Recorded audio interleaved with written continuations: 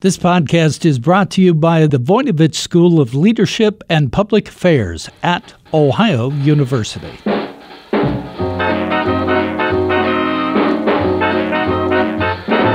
Hi, everyone. I'm Bev Jones, and this is Jazzed About Work, where we talk about everything that can have an impact on your career.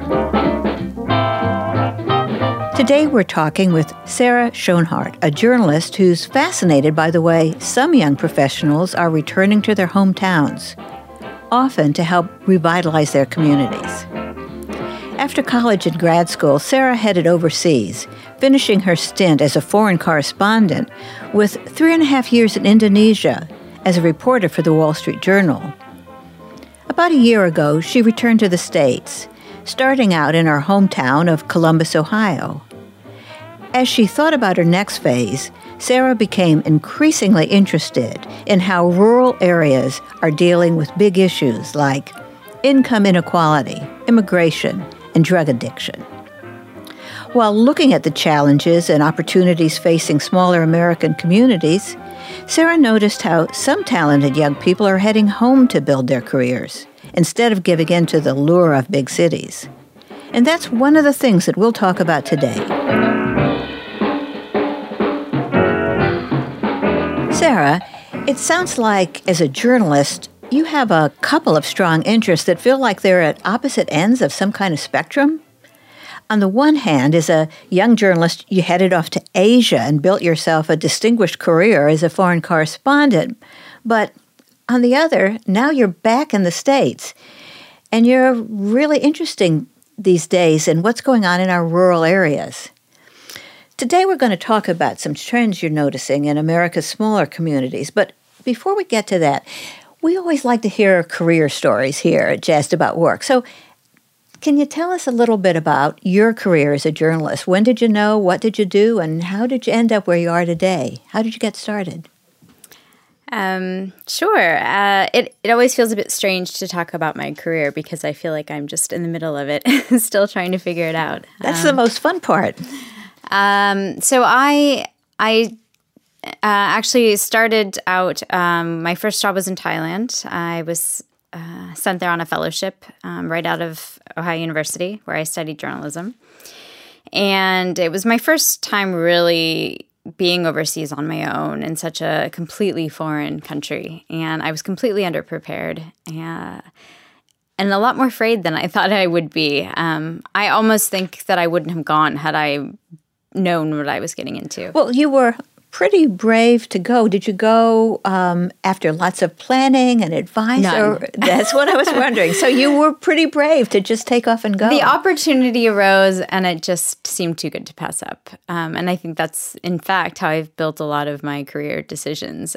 Some people might frown upon that or look at it as, poor decision making. But I ended up in this town outside of Bangkok and was a little trepidatious. I didn't speak the language. I didn't know much about the culture. And I was thrown into the deep end. I really had to learn on my own, which in retrospect, I think was the best position to be in because I was forced to learn the language, to make friends in a community where there weren't a lot of other people like me. It wasn't the capital. It wasn't Bangkok, so it wasn't this big metropolitan area. In fact, it was, a smaller town. And because of that, I built my own community, or I found my own community, which to your earlier point about having interests at opposite ends of the spectrum, I don't know that they're really all that different in a way. So you started with sort of becoming at home with a small community that was very different than yours, but I bet you saw some similarities. Exactly. And I think the thing that made it all coalesce and made living in Thailand feel easy was the day, I still remember this so vividly, the day I was able to get a spare key to my house cut, because it was the first time anything had ever happened easily. Like I'd taken it to the shop and so the person had understood what I was asking for. And I got on my bike and I biked away. And as I was biking home, I thought, okay, that wasn't so bad. So you had great practice at just taking on something you knew nothing about and plunging in. And I think part of it as a journalist is you probably noticed. I mean, that's part of joining a community is noticing, looking around, listening. And as a young journalist, you already had some of those skills. So what happened after Thailand? I spent a bit of time in Cambodia, again, kind of on my own, exploring the country. I was doing some work for a publishing company that was creating a magazine to focus on tourism to the country. So that, again, was another eye-opening experience. I came back to the U.S. briefly because I realized I wanted more of a academic understanding of the region I'd really come to love. So I got a master's degree in international affairs focused on Southeast Asia. And for a time, I thought I might go into development work because I wanted to have a greater impact on some of the issues I was seeing as a... Like what kind of issues really grabbed you? You know, socioeconomic issues have always been interesting to me. Communities that are disadvantaged, inequalities. And I think I so often felt that as journalists, we tended to gloss over some of the issues impacting the communities we were covering for good reason. You know, it's not to blame journalists for doing that. I think we all are struggling and increasingly pressed to cover breaking news. And so we don't have time to really spend with communities. But I felt maybe the better way to impact them would be to get into development or do some kind of work where I'd be having a greater effect. And I realized after studying for some time that I still had kind of a journalist heart, perhaps, or mind. And I was still very skeptical and wanted to continue telling stories rather than, doing work in the development industry, that I wanted to continue being a journalist. So how did you get back to journalism then when you finished your degree? I graduated at a very poor time to be looking for a job in 2009. And opportunities were coming up for me. My master's degree is from Columbia, so I was in New York. So I had opportunities to stay in the city. And I wasn't really ready to go sit behind a desk. It wasn't journalism related, or the things that were coming up weren't journalism related. So I decided just to go back to Southeast Asia. So I bought a ticket, and I had a friend who had an open room, and I decided I was going to go make a career as a freelancer. Another brave move that was probably really scary, but worked out. It did. It was very difficult. Anyone who's in journalism, I think, understands the risks that freelancers take and the difficulties that they face trying to make money. And I certainly experienced that in Indonesia. You have to hustle, and very few people make lots of money from it. I was always envious of people who could do really well. But I think the hustle also forced me to get out and find stories where I wasn't competing with the main news outlets. I couldn't cover the stories that Associated Press was covering or the New York Times. And so I had to find other angles or dig deeper and dig into communities that people weren't going to. So community really has been a theme for every place you've been, it sounds like. So you did that, but at some point you joined up with the Wall Street Journal. Is that right? Right. One of the things I liked about Indonesia is that there were very tight-knit communities. There were people who, because I think it drew fewer international reporters than maybe Bangkok or Singapore, you had to really want to be there.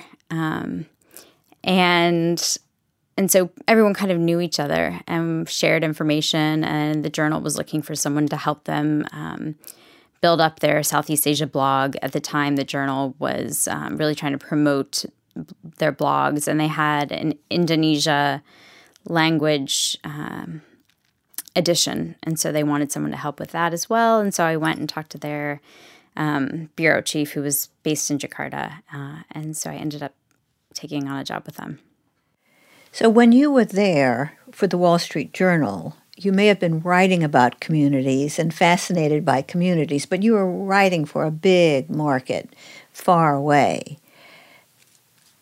Since you've come back to the States, it sounds like you're interested in communities, but one of the things you and I have talked about, what we met about, was that we share an interest in community journalism, meaning how can we assure our nation that small communities, rural communities particularly, do have local journalism. Mm. So what's the importance of local journalism to you? Why do you think it really matters? Oh, gosh. I mean, I think looking at our industry and reflecting on its future in the state of local news and local journalism is a question everyone is trying to figure out right now.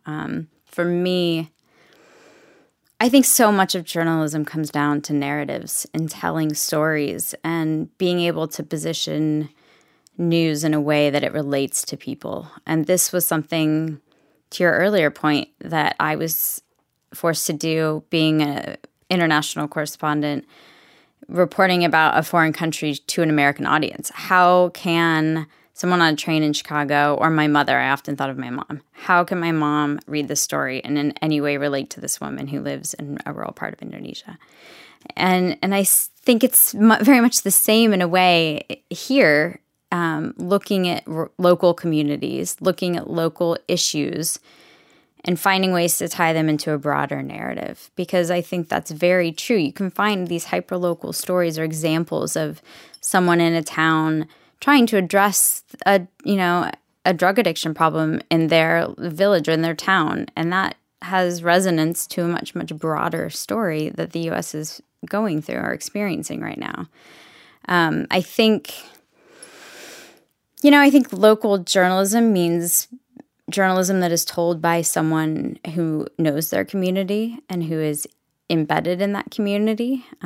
Often that's someone who's from there, but I don't think that precludes people from outside also telling those stories. I think it just takes someone who's dedicated to knowing what that community, what that town, what that county is going through. So right now you're in the middle of another little experience in local journalism in Rappahannock County, Virginia, as a fellow for the Foothills Forum, which is a nonprofit journalism initiative which is providing additional resources to support the little local paper so that issues that might not be covered can be covered. And so you have a 10-week fellowship. You're right in the middle of a little town you've never been before, and you are doing local journalism. Do you find that all of your experience in all kinds of communities just is relevant in Rappahannock County, Virginia, just as it was in the other countries you've worked? Does it kind of feel like the same sort of starting out place? Yeah, in some ways. I think, it's interesting. A lot of the same issues crop up. I mean, issues with, like, for example, lack of access to broadband, right? Water quality issues, problems with the school system or access to good health care. I mean, broadly, those are things that every place I've ever reported on have raised as issues they're concerned with. You're probably not a stranger to stories about parts of the U.S. being in, more dire situations than parts of the developing world, right? So the issues are often the same. And I think in terms of getting to know the communities and getting people to talk to you, one of the things I think is so tremendously important is building trust, which is very difficult to do in 10 weeks. Yes. Especially in places where people don't really want to tell their stories. I found in some ways Indonesians were fairly open to talking to strangers. I often didn't have a hard time accessing people. And whereas in, rural Southeast Ohio, I've had more difficulty because people don't know you and they don't trust you. So I think showing that you have good intentions and that you are trustworthy, that they can open up to you is a really wonderful thing to achieve, but it takes time and it takes effort to show people that you do care about hearing their story. You're not just there to kind of swoop in and take it and leave. Well, I know you've spent some time in Ohio, in Columbus and southeastern Ohio, and now you're in rural Virginia, but you've also been doing some other writing about small communities and rural areas around the country. One of the things I know you're interested in is a new trend. It's not like an overwhelming trend, but it's kind of a counter trend, and that is young people who are returning to the Midwest or returning to hometowns in rural areas, people who are deciding not to go to those big trendy cities, which has been the dominant trend for young people for a long time. Some of them are coming back home. What did you call them? Returners?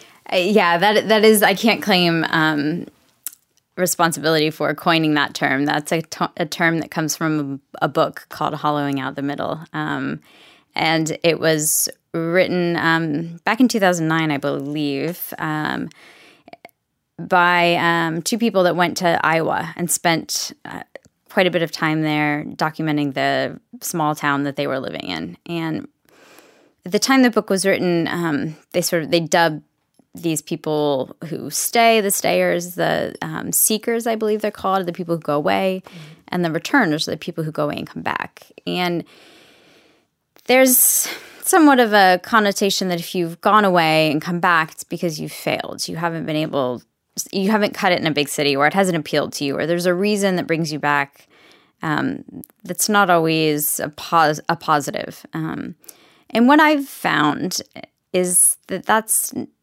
not so true. The people that I've met who are quote-unquote returners are people who are choosing to come back often and wanting to make lives in the places they're from or smaller towns that feel more like home to them. And I think it's jumped out to me and fascinated me because in some ways I myself am a returner. I think that the trend of looking at smaller towns has started to pop up more in the media. There was a book recently released called Our Towns by a reporter from The Atlantic called James Fallows, and it's gotten a lot of attention. He's spent about 5 years traveling around the U.S. looking at small towns and seeing what had made them successful, using them as examples to say America is not in such dire straits. You know, it's not all doom and gloom the way that we think it is or that we're hearing in these stories out of Washington.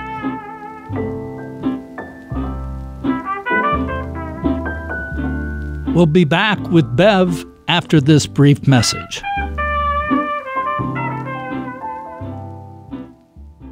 In a world where impact matters, the Voinovich School of Leadership and Public Affairs at Ohio University offers innovative solutions to challenges.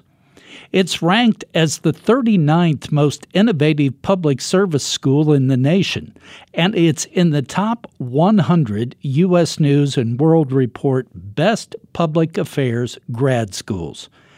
The Voinovich School is a catalyst for regional, state, and national impact in entrepreneurship, energy, and the environment.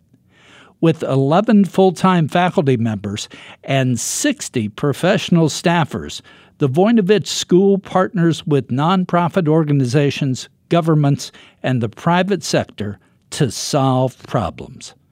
It's the home of the master's programs in public administration and environmental studies. Students engage in real-world learning and networking to bring their ideas to life. For more information, visit ohio.edu/Voinovich School.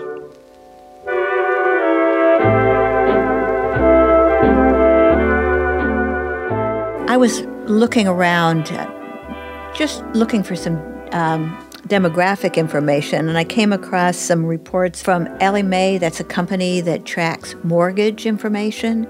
And what it was saying is that in recent periods, there's a growing trend for older millennials, maybe people in their late 20s. They're starting to buy houses in a way they weren't before. They're starting to buy houses a lot, and many of them are going home, or they're going to smaller cities, or they're going to places in the Midwest for the simple reason that you can buy a house. One of the places we share in common in our backgrounds is Ohio University's home of Athens, Ohio. And in one of the reports of Ellie Mae's statistics, they said that at that period, Athens, Ohio was the number one place in the country in terms of the percentage of home closings, which were by millennials. An amazing, something like 59% of mortgages closed in that period were closed by people, young people under 30. So that's one reason that people are going home, perhaps. They're going because they can afford to buy a house, and presumably there are other costs. But that's not the only reason, because lots of people I've been seeing and you've been seeing, they're not into the buying houses. They're maybe even earlier in their career. What do you think are other things that are drawing people to go back to their hometowns? Yeah, I mean, I think that this seeking trends among millennials is fascinating to me. And don't trust anything you read, because it seems like there's facts and I also wondered about that sides. study, because I think that for some people who've lived in Athens for a very long time and are not part of the university set, I think they might be getting pushed out actually by rising home prices. So they're moving away. Anyway, I think, data is always interesting. As you mentioned, it's hard to track. It's hard to look at. But certainly affordability is a reason people would want to leave some of these increasingly exorbitant cities like San Francisco or New York. I also think just the constant grind of those cities being forced, the nature of the way that we work has changed, which is part of the reason why you don't necessarily have to live in a city anymore to do a lot of the work that the younger generation is doing. And for a lot of people, they don't want to. I think there's a drive to be in a setting where you are surrounded more by nature. You're surrounded by people who are like you, by a like-minded community. And sometimes that doesn't mean having to live in a city. I also think that people are finding, yes, it's more affordable to live in a smaller town, but that town might not be as bad as people think. Many of these towns have some culture to them. They have a sense of community and ownership, and that was what I found a lot in the towns I was visiting. The places where I found people were either coming back or coming in as young people was because,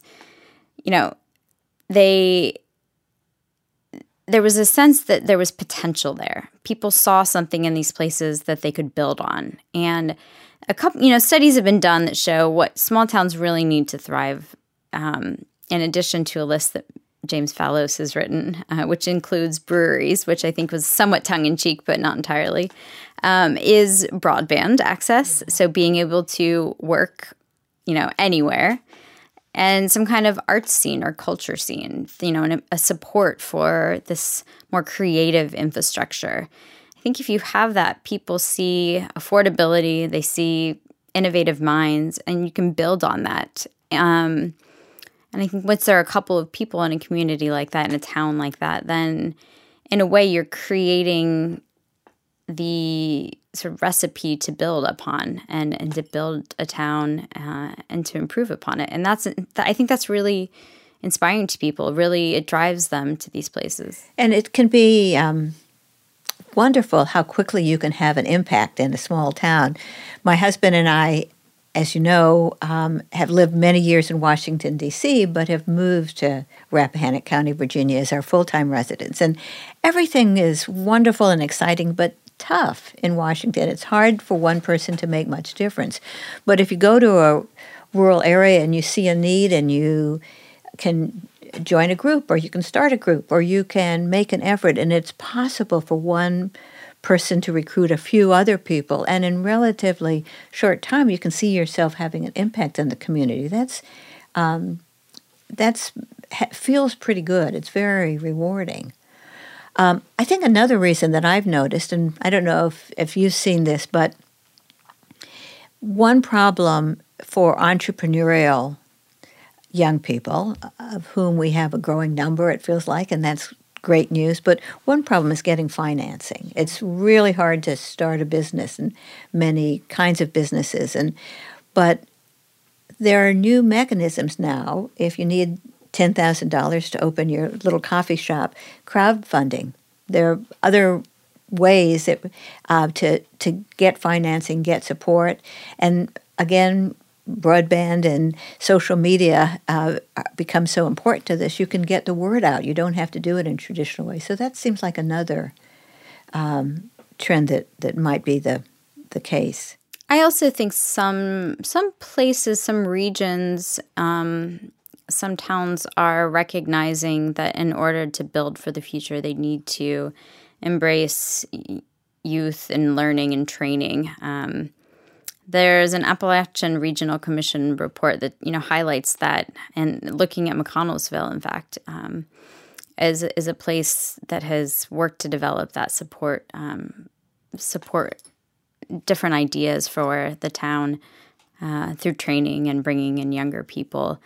And so I think that the recognition that there needs to be some supportive infrastructure, some way to get funding so that there is an incentive for people to build is starting to happen more and more. There are communities that are really working hard to have the college grads who went off and started their careers return home. In some cases, there are programs that do things like helping with student loans and providing incentives like that, or placement and those kind of things.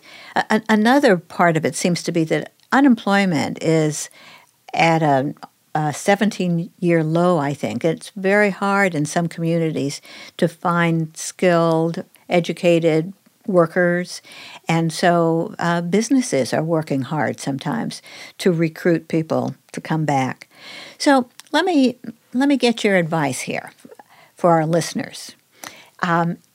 If someone is thinking about maybe trying a rural area or maybe a smaller city, and a lot of this is happening in smaller cities, like people going to Des Moines instead of Chicago, or places much smaller than that.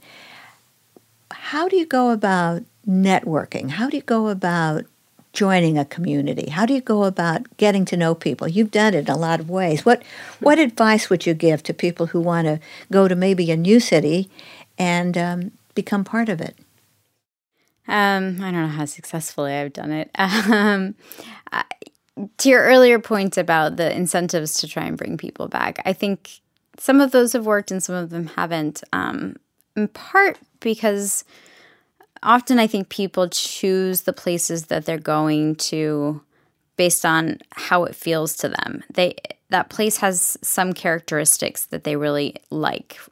So it doesn't necessarily even have to be a job or the right house. I mean, those are certainly things people look for. But I've found in talking to people that often it's this feeling they're looking for. They're looking for a place that feels like home, a place that has, if they're looking for nature, a place that has that in abundance. Mm-hmm.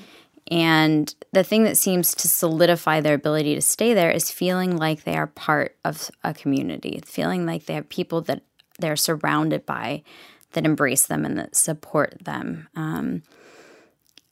And that's what kind of keeps them in a place, but also gives them the incentive to build it up. To your, what you were saying earlier, I think sometimes they don't come with the idea of improving on their communities, but once they're part of it, it just naturally seems to happen.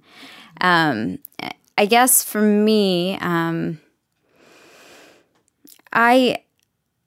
an outsider is always hard, and I think intent is really important. Someone told me here when I first came to Rappahannock, because I was asking about, do you have to be a special person to fit in here? Because everyone seems to have had some tie to the county. If they're coming back or they're coming in to move here to, to buy a home or to rent a home or whatever, they have some connection to the county. And I thought, could you do this if you are a complete stranger, to a total outsider? And she said, well, you have to show that you want to be here, that you care about the people, you care about the community, and prove that through your actions. And people who've been able to do that have managed to really thrive in the community. And so I suppose it's the intent that you show to people about why you're here and what it means to be a member of the town or the community that you're in. I love that. I think you're right on the money, that intent, whether you're starting a new job or you're starting a new place, your intent to be part of it and to be a contributing member is really important. And of course, a way, no matter what your age or your situation, if you're moving to a new place, look around and see who's doing good work or making good music or doing things together in some way, and join and be part of it. And that's good advice, whether you're starting right out of school or you're looking at your retirement years. Well, Sarah, thank you very much for your insights. I know that you do have another phase coming up, another, I'm sure, successful adventure that you aren't ready to talk about yet, but I wish you well in that, and I would like to hear more from you as you continue to observe this phenomenon of people moving to smaller cities and rural communities and sometimes making a difference. Do you have any last advice for people who might be thinking about doing it? Well, perhaps not advice, but I'm always looking to hear people's stories. So if any of your listeners have something they would like to share, I would love to hear them. That would be great. And you can Google an address, an email address for WOUB, and send a message to care of Beverly Jones at WOUB, and we'll make sure that it gets to you. Great. It's been a pleasure. Thank you. Thank you. Today we've been talking with Sarah Schoenhardt, a journalist and an insightful observer of how some talented young professionals are returning to their hometowns and sometimes sharing the challenge of revitalizing their communities. Today's career tip is that there is no perfect place to create your career. You don't have to head off to a trendy big city. Across the country, professionals of all ages are finding that they can create or recreate a fulfilling work life and a real life back home or in another small town.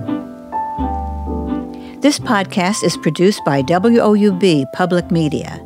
Adam Rich is our audio engineer.